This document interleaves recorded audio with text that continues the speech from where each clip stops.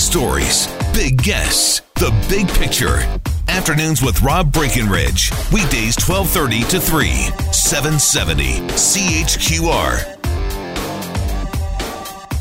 If you think of Canada like a house, if you live in a house, you've got some rights, for lack of a better word, some reasonable expectation about what you can and can't do, what you can get away with. But if you're just visiting the house, if you don't live there, it's pretty simple, right? You follow the rules of the house, or you're going to be asked to leave. Or if you enter the house under false pretenses, you may be asked to leave.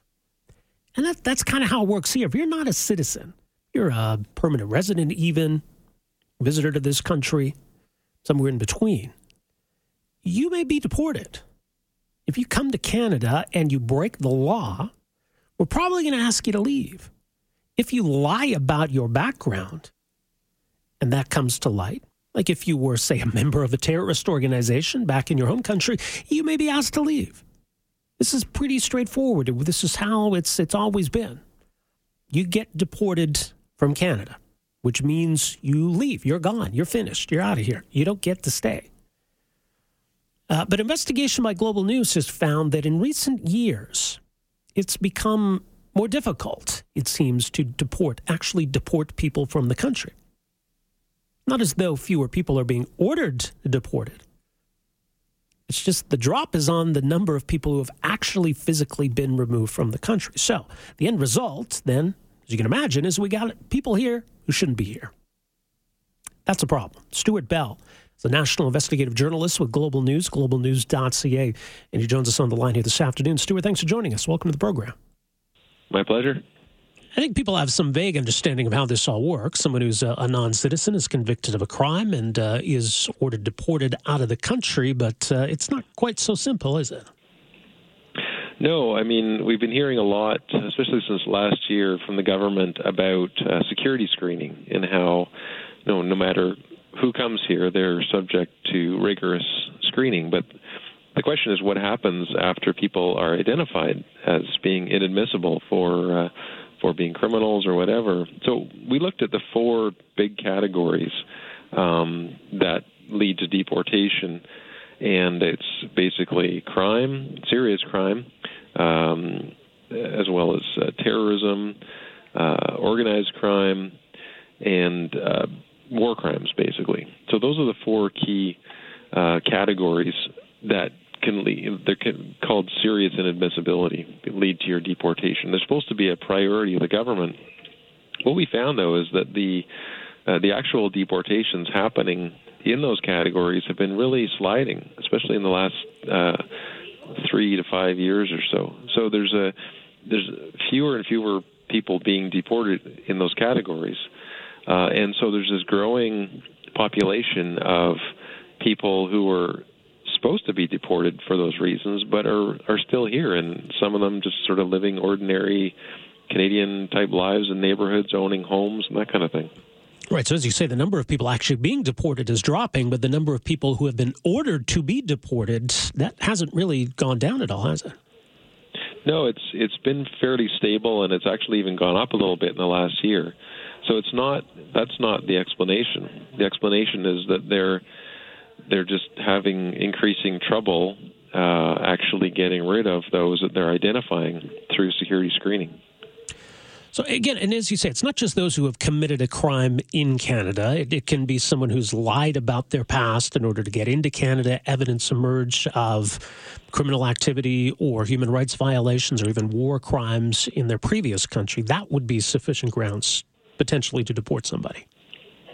Yeah, it's really both under the law. So if you come to Canada and you're found to have, for example, been a member of a terrorist group or committed war crimes abroad, or if you have a criminal past, that would exclude you. At the same time, if you do come to Canada, like the fellow that we profiled in our story today, if you do come to Canada and commit serious crimes and you're not a citizen, you are subject to deportation. So it's really both.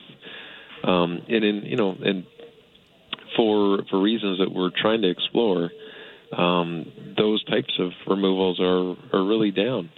And the best we could come up with in terms of an explanation is that the main problem seems to be foreign governments that are basically not allowing their own citizens to come back if they're under deportation orders.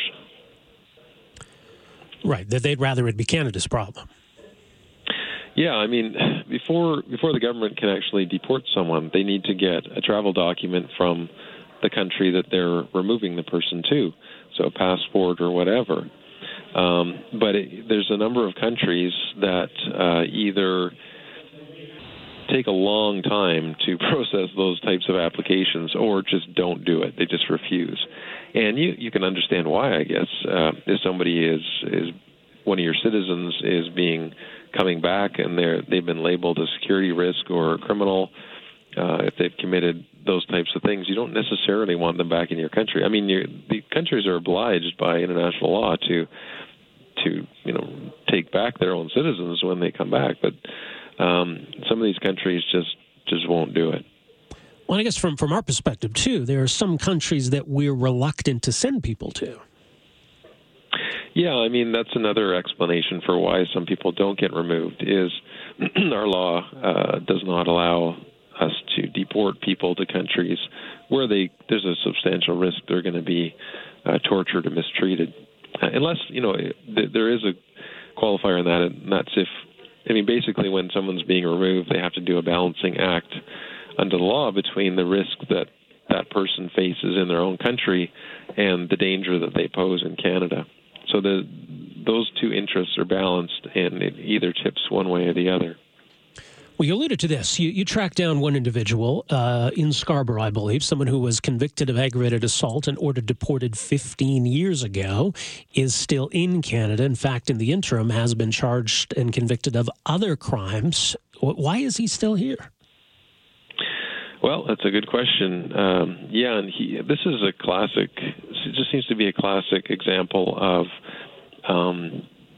just the way the system moves so incredibly slowly.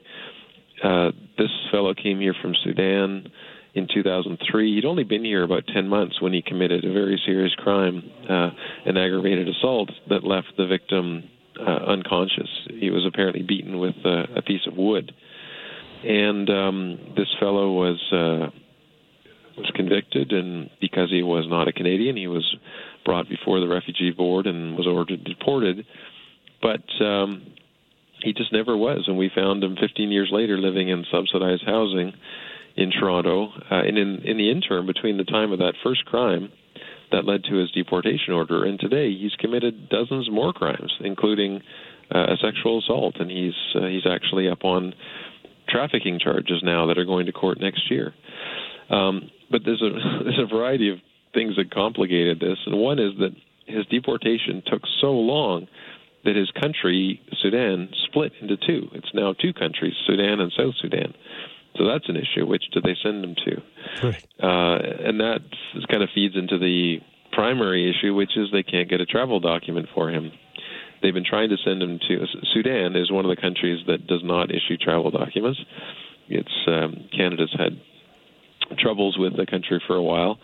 And South Sudan, similarly, if you go to their website of the Embassy of South Sudan, it explicitly says, we do not accept deportees coming from Canada, criminal deportees. So there you are, and he can't be removed because of this travel document issue, and so he's stuck in Canada. And not much we can do about it. And it's really, it's really unfair on both sides. You look at it. I mean, on the one hand, Canadians are having to live alongside people that have really relinquished their right to live here by committing serious crimes against Canadians. And on the other hand, the deportees themselves, the system is so ploddingly slow that they end up years and sometimes decades going through this sort of uncertainty of not knowing if they're going to be deported, if they have to go back to their home country, or if they'll be allowed to stay. So the system as it is really doesn't serve anybody very well. So what kind of a reaction have you received or comment from the Public Safety Department? This would be their department, wouldn't it? Yeah, weren't exactly open about talking about the issue or explaining it. We did get some data from them that showed explain some of the difficulties they're having in terms of the countries that they can't get travel documents for. But they weren't really willing to even acknowledge it was a problem. They simply, the statements that they sent to us simply said things like, well, the numbers fluctuate from year to year. Well, that's true, but they've been fluctuating in a downward fashion quite dramatically for the past 5 years in terms of the removals that are happening, declining steadily. So there is something going on here, and the government doesn't seem that enthusiastic about talking about it. Well, much more, as mentioned, at globalnews.ca. Stuart, thanks for making some time for us here today. Appreciate it. Thank you. All right, there you go. Stuart Bell, a national investigative journalist with Global News, globalnews.ca. So you can read more there. And I think there's more coming tomorrow as well. This is a problem. A lot of people are pointing on the text, well, if there are countries that won't issue travel documents, then maybe we shouldn't take people from those countries in the first place. Well, maybe we could do that. It doesn't change the fact that we've got those people here right now. It's a problem. And there may be legitimate refugees or even legitimate immigrants from those countries where we don't have an issue. Yeah, we run into these situations where, okay, we need the other country to issue travel documents. They're not going to. Now what do we do? It would be nice if, in between borders of countries, we just had like back alleys. We just kind of kick you out the door. You're gone. You're out of our country. You're not in any country. You're out there. You figure it out. But that's not an option either. 974-8255. We're back with more right after this. Afternoons with Rob Breckenridge, starting at 12:30 on News Talk 770 Calgary.